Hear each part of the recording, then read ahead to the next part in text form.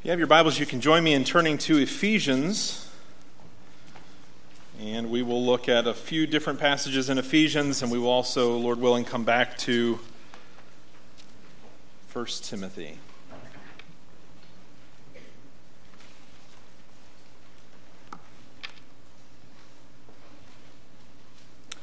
Title of the message this morning and this afternoon, same, is the church essential?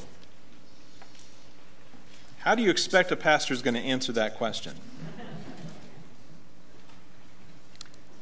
This morning we'll answer it yes. This afternoon we'll answer it no. I'm not a double-minded man, at least not in this. But you'll have to come back this afternoon to find out. All right. During the pandemic, or during whatever we want to call it 3 years ago, when we were first introduced to this concept of coronavirus, some people may have heard of it before. There's multiple ones, but when we first started hearing about it, and we were told that we needed to not stretch the limits of our medical personnel, that we needed to kind of lay low for a little while and flatten the curve and all of those things. And this is not a political statement, but when we first heard that, there were discussions about what is essential and what is not essential. And certain businesses were labeled essential, some were not. Some services were labeled as essential, others were not. Medical services. I don't think anybody's going to disagree. We needed medical services. Gas stations. Kind of need that. Pharmacies. Grocery stores. Pharmacies. All of these types of things. We needed truck drivers to be delivering all of the equipment and so forth. And so there were a lot of things that probably all of us would agree, yeah, those are essential. We have to have those. But when it comes to the church, and we ask the question, is the church essential? In some places, the answer was no. Not at this time. In fact, there were some states that said, phase 3, we might start to bring back hair salons and churches. And it's kind of odd for us to consider those being on the same page. So, what perspective are we going to take to answer the question? If we're looking at it from a political standpoint, we might see it one way.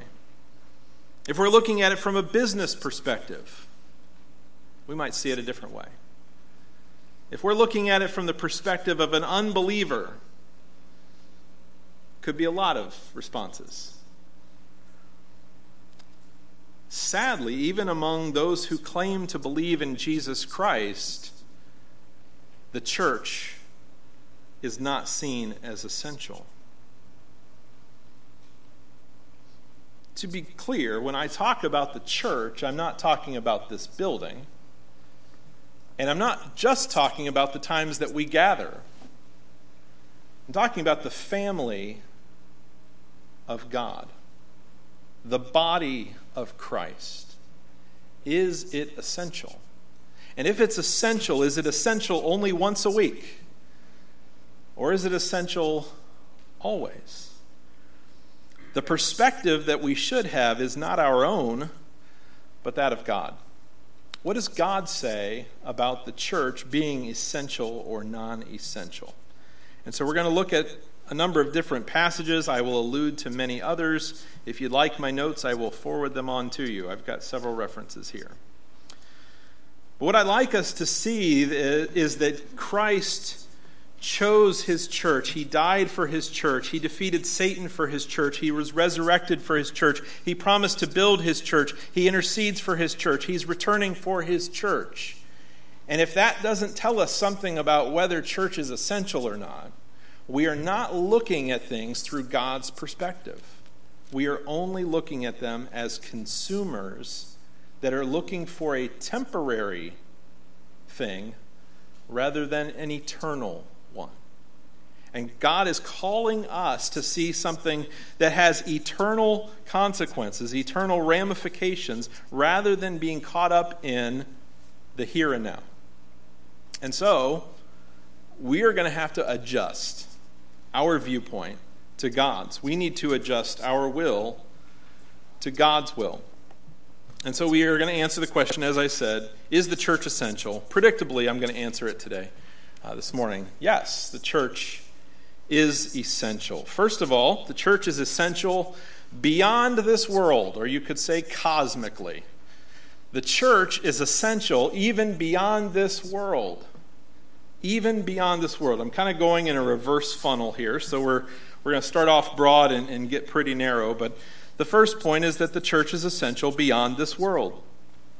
You're in the book of Ephesians, and we're not going to read the whole section, but in chapter 6, Paul addresses this issue of spiritual warfare, and he talks about the armor of God that we should put on. And notice what he says in verse 12, "For we do not wrestle against flesh and blood, but against the rulers, against the authorities, against the cosmic powers over this present darkness, against the spiritual forces of evil in the heavenly places." So Paul is identifying that the scope of our ministry and impact goes beyond just this present world. It goes to cosmic places. It deals with spiritual things, angels, and demons. And this is not the first time Paul mentions that in Ephesians. If you go back to chapter 3, we see that the purpose of the church, Paul says, is primarily cosmic. It's outside of this world. So chapter 3, let's read verses 9 through 11. Paul talks about, or Paul says, "And to bring light for everyone, bring to light for everyone, what is the plan of the mystery hidden for ages in God who created all things, so that through the church the manifold wisdom of God might now be made known to the rulers and authorities in the heavenly places. This was according to the eternal purpose that he has realized in Christ Jesus our Lord." So Paul is telling us that the church has a cosmic purpose, that the main thing God has designed the church to do is to reveal his manifold wisdom outside of this world. To abbreviate, angels and demons. So when we think of the church being essential, we can't think in terms of gas, truck drivers, medical personnel. Right? Those do not impact angels and demons at all.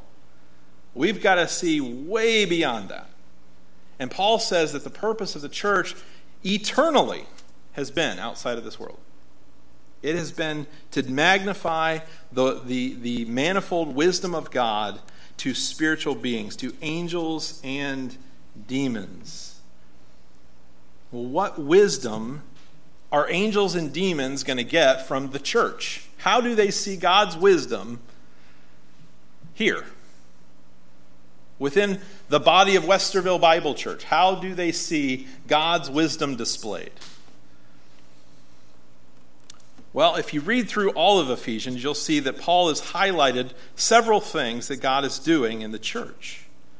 In chapter 1, starting in verse 4, and also in chapter 5, verse 27, he highlights the fact that God desires for us to be holy and blameless before him to the praise of his glorious grace. That is, it's God's grace that works in us to change us, to make us who were unholy and completely filled with blame to being blameless and holy. Not because we did it, but because he did it, because his grace does that work in our life to change us and to transform us according to his will, not ours. And so as he's doing that work, he's demonstrating his wisdom that overcomes man's frailty and man's sin and decadence. In chapter 1, verses 7 through 12, and chapter 2, verses 14 to 17, he talks about uniting all things under Christ's authority, and that is to the praise of his glory. That he accomplishes peace, and he accomplishes this through faith. He grants to us all that we need for life and godliness. That's what Peter says. But Paul says that's all we need to remove the hostility that was between Gentiles and Jews and between man and God. God eradicates all of that hostility through his grace. And he unites all things under Christ's authority. Everybody was rebelling. Everyone was seeking their own way. And here he's uniting the church under Christ's authority as part of the first fruits for all things. And all of this is giving glory to Christ. See that in Ephesians 1:6, 1:12, 1:14, 1:20 through 23, chapter 3, verse 21. He keeps coming back to this grace of God that accomplishes all of these things in our life. And he's doing this to show the immeasurable riches of his grace, chapter 2, verse 7. And here in this section, in verse 10, he says that he's doing this so that through the church, the manifold wisdom of God will be revealed to the angels and demons, and this is according to his eternal purpose. So, Satan obviously doesn't want to see that happen. That's why we're supposed to put on armor that is not for fighting against flesh and blood. Armor that protects us, armor that allows us to take a stand. And why do we need to take a stand? It's so that we won't fall, and so that we won't run. And God is equipping the church in order to do this, to take a stand against satanic forces in this world. Satanic forces that are outside of this world, that are seeking to demonstrate God is not wise, that God's grace is not sufficient, that everyone's going to go ahead and do their own way anyway. So God, you messed up, you failed. In chapter 2, he talks about the fact that believers used to be sons of disobedience, but they have been converted. They've been brought out of that kingdom of darkness into the kingdom of light. In chapter 2, verses 11 through 15, he talks about the peace that exists now between Gentile and Jew. There was this clash, this hostility, Gentile versus Jew, and neither side was willing to submit. And here's God coming along and creating peace between those two, and uniting them and bringing them together into his body. How in the world is that going to work?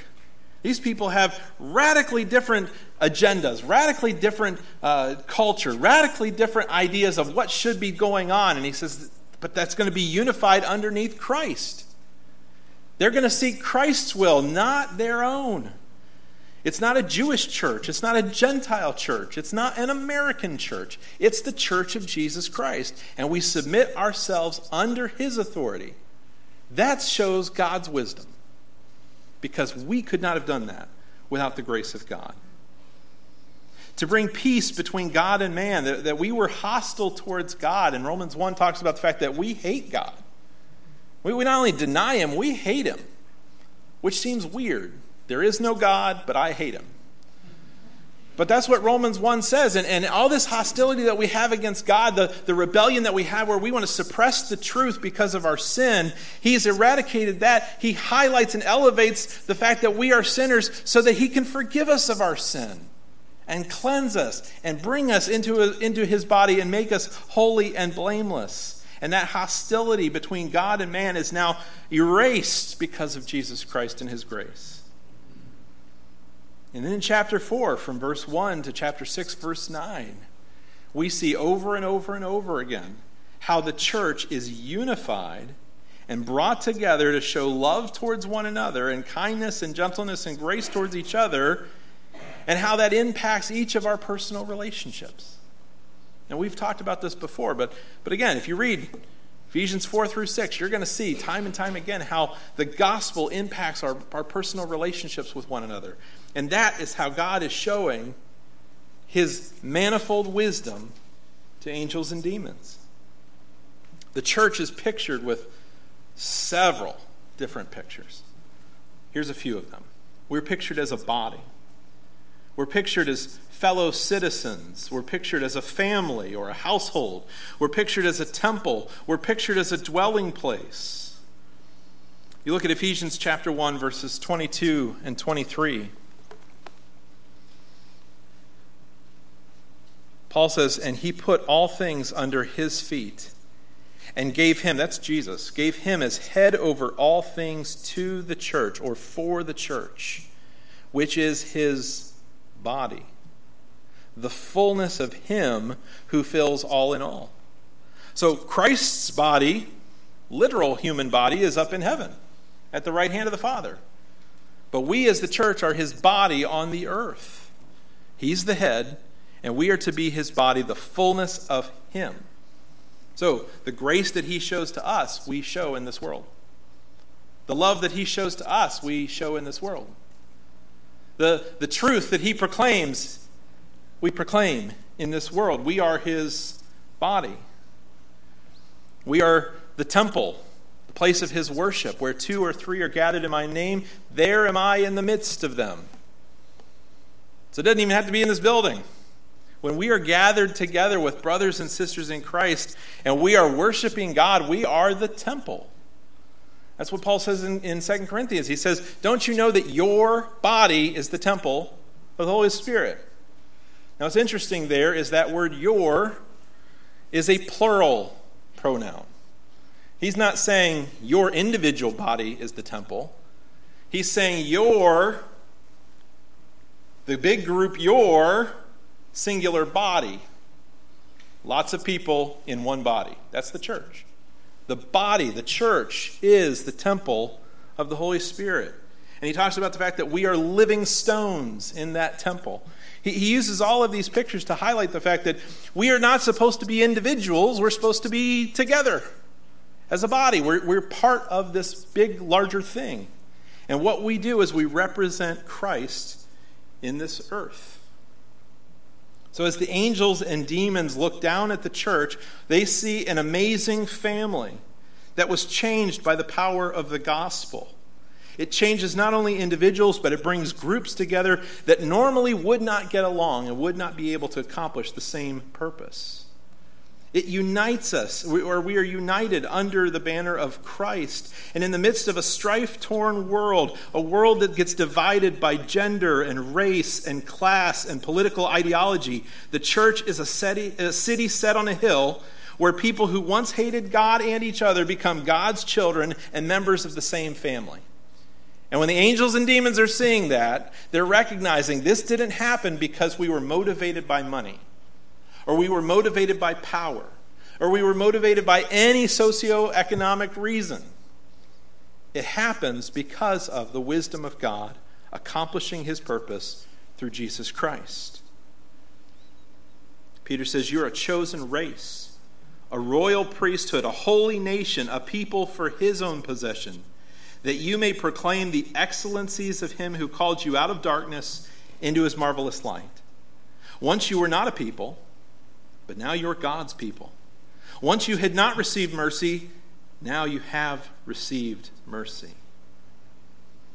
As one author put it, to be a member of a family is to belong to a community bound by a common fatherhood. To be a stone in his temple means to belong to a worshiping community. To be part of a body means belonging to a living, functioning, serving, witnessing community. All of these things are the parts that we would say, well, that's what an individual Christian does. But his point is to say, no, that's what we do as a church. When Jesus told his disciples, I'm going to make you fishers of men, they were not used to using a fishing pole. They were used to using a net. They worked together. And the point of this is that the discipleship and the church is meant to work and function together, not as individuals. And so we have to surrender some of those things, or all of those things that we were seeking before, and not do our will, do God's will. Why? Because the church is essential outside of this world. The church is essential cosmically to angels and to demons to view and see the manifold wisdom of God working something that we could not have accomplished without the power of God. Except by the grace of God, this would not happen. So, the church is essential outside of this world. The church is also essential inside this world. Narrowing down a little bit. 1 Timothy chapter 3 we read this morning. I'm going to draw our attention. Verse 15, he says, if I delay, you may know how one ought to behave in the household of God, in the family of God, which is the church of the living God. It's the church of the living God. A pillar and buttress of the truth, or a pillar and a support of the truth. So the church is essential in the world in one way or in one sense because we highlight the truth. We highlight the truth. Now, there's argument over what Paul's trying to get at with the concept of a pillar here. They would have had a temple in Ephesus that was marked by 127 different pillars that had been donated by different kings. And so they've got this thing set up, and maybe he's saying we are one of those pillars. Probably not, but that's one option. I tend to agree with those who would say that what he's saying here is not that we are something that is holding up the truth, that if we fall, that the truth will be lost. Rather, what he's saying is, as you would see in a museum or a gallery, you would see something important lifted up off the ground on a pedestal or on a pillar to highlight and magnify and demonstrate and show and bring all attention to. That's what the church does with truth. We bring attention to the truth. We highlight it. We hold it up. We demonstrate to the world the truth of God's word and God's will. Just like a pillar in a museum might hold up something priceless, we are holding up something that is a rare commodity in our world today. Truth. The question of what is true in Scripture, a lot more prevalent today. Because truth is no longer an objective thing for most people. Maybe I shouldn't say most. For many people. It's a subjective thing. You can have your truth, and I can have my truth. And that's not what Paul says the church does. The church doesn't highlight its own truth. It highlights the truth. And we have to do it, because the world does not have the truth apart from the church of Jesus Christ. Doesn't have the truth of the gospel, doesn't have the truth about God, doesn't have the truth about man, doesn't have the truth about sin, doesn't have truth about eternity, doesn't have the truth about what we really actually need, doesn't have the truth about a lot of things. And so the pillar of truth, the entity that's supposed to highlight and showcase and demonstrate to the world truth is the church. So if the church is gone, who highlights the truth? Who identifies truth? But we also reveal Christ in the flesh as his church. Just as Christ revealed God in the flesh by taking on a human form. And so I bring your attention again to verse 16. He says, "Great indeed, we confess, is the mystery of godliness. Jesus, he was manifested in the flesh." God took on flesh so that God could be seen. He was vindicated by the Spirit. He was seen by angels. He was proclaimed among the nations. He was believed on in the world. He was taken up in glory. And this is the pattern that we can follow as the church. To manifest Christ in the flesh for the world to see. That we have been vindicated by the Spirit. That we are being watched by angels and demons who want to see, is God's wisdom really that great? We will proclaim Christ as his body among the nations, so that he will be believed on in the world. And we know from Revelation that there will be people around Jesus' throne from every tribe and tongue and nation. Why? Because we proclaim the truth, and we demonstrate the truth to the whole world. And just as Christ was taken up in glory, we also will be taken up in glory. So we represent the body of Christ. We represent Christ in this world. And we show the glory and the grace of Christ as we live in this world. We reveal Christ to the world. The church is the vehicle God has chosen to take the gospel to every nation. Matthew 28 we looked at last week, 28, 19, and 20. As you're going into all the world, make disciples. Again, plural.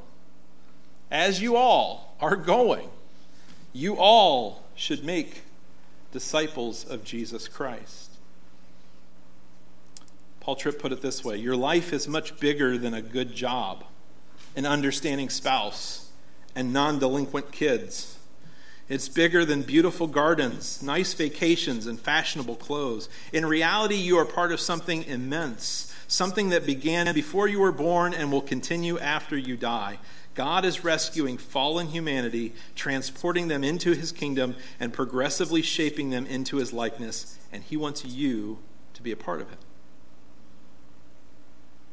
And the good news is you don't have to bring anything to the table, because everything we would bring to the table is filthy rags.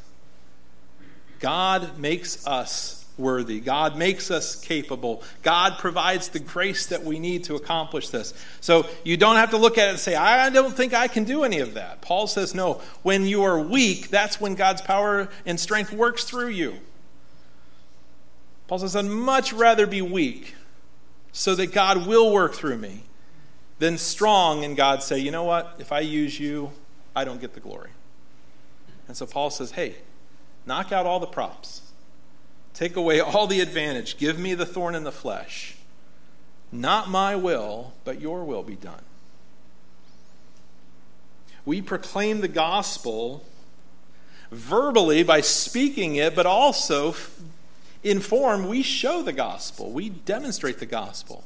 As Paul told the Ephesians, that every one of our relationships demonstrates the gospel. The way we respond when people don't treat us well. When we respond with love, joy, peace, patience, what are we showing? We're showing that the Spirit who gives life is changing us and making us into the image of Christ. And we're showing the grace of Christ to them. So we live the gospel as we proclaim the gospel. We demonstrate the message that we are also proclaiming with our lips. And how do we do that better than anything else? Through love. Through love. 2 greatest commandments. Love God with everything you've got. Love your neighbor as yourself. And Jesus says the whole Old Testament hangs on that. So that's Old Testament. We don't have to do that now. No. Jesus says, by this all people will know that you are my disciples if you have love for one another. As you love each other, the world sees Christ in you. As the world sees the unity of the body following after Christ's will and not our own, the world sees Christ. One thing that our local congregation does best, or should do best, is to show non-Christian neighbors that the new life that's made available through Jesus' death on the cross is also for the foundation for a new society. By living the gospel as a distinct community, the church accomplishes the important mission of displaying the transforming effects of the gospel for the world to see. Others won't be able to see this larger picture if we remain detached from each other and go in our separate ways. If we continue to do our own individual will, the world does not see this. The angels and demons do not see this. But as a body, as a fellowship, as a family, working together, striving together, we demonstrate not just to angels and demons, but to the world, we show the grace of Jesus Christ. So is the church essential? We can answer that by making it essential to our life. Again, not just being in this building, not just gathering on Sunday, but being involved in the life of each other throughout the week in order that they see that unity and that love that we have for each other because of Jesus Christ. Are we willing to be a member of the body of Christ? Or do we just want to be a fanny pack? Put me on them for a day. Put me on for a couple days. But then eventually set me aside. I'm not really a part of the church. I'm just here some of the time. I'm not actually involved. I'm not actually committed. I'm not actually going to give of myself to this thing. I'm just going to go along for the ride. Is the church essential or is it not? And Jesus says, and Paul says, the church is essential, not just outside of the world, but inside the world, to demonstrate Jesus Christ and his glory. So, through the local church, we take part in the eternal plan to rescue men and women from sin and see their lives transformed. We're not going to turn there, but Matthew 5, probably a well-known portion where Jesus says, you, plural, are the salt, singular, of the earth. You, plural, are the light, singular, of the world. Let your, plural, light, singular, shine, that your good works will glorify your Father. As salt and light is not something you do as an individual. You do it as part of a group. If we're going to show light into this world of darkness, if we are going to be the salt that slows down the decay and gives flavor to the gospel, he says we have to do this together. So the church is essential to see men and women rescued from sin and transformed into Christ-likeness. Thirdly, the church is essential for believers.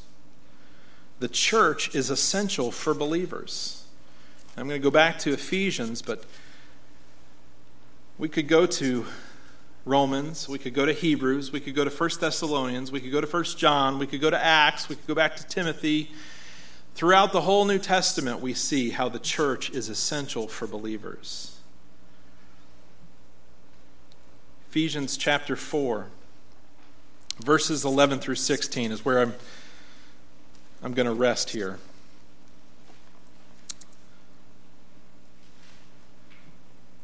Paul talks about the fact that God gave apostles and prophets and evangelists and shepherds and teachers to equip the saints for the work of ministry, for building up the body of Christ, until we all attain to the unity of the faith and of the knowledge of the Son of God, to mature manhood, to the measure of the stature of the fullness of Christ. And some of this should sound very familiar with what we read from Colossians last week.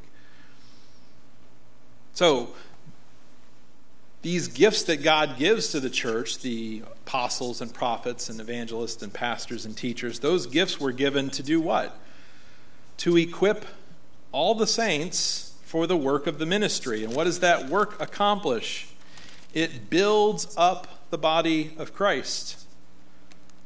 Not the physical human body that's in heaven, but itself on the earth. The church builds the church. Say, wait, Christ said he would build a church. Yes, the tool that he's chosen to use is the church and the Holy Spirit, but the church.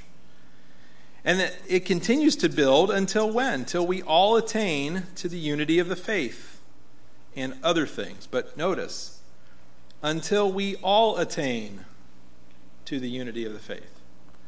This is not an individual race where it's like, okay, I'm going to cross the finish line and then I'll cheer for you and hope that you make it too.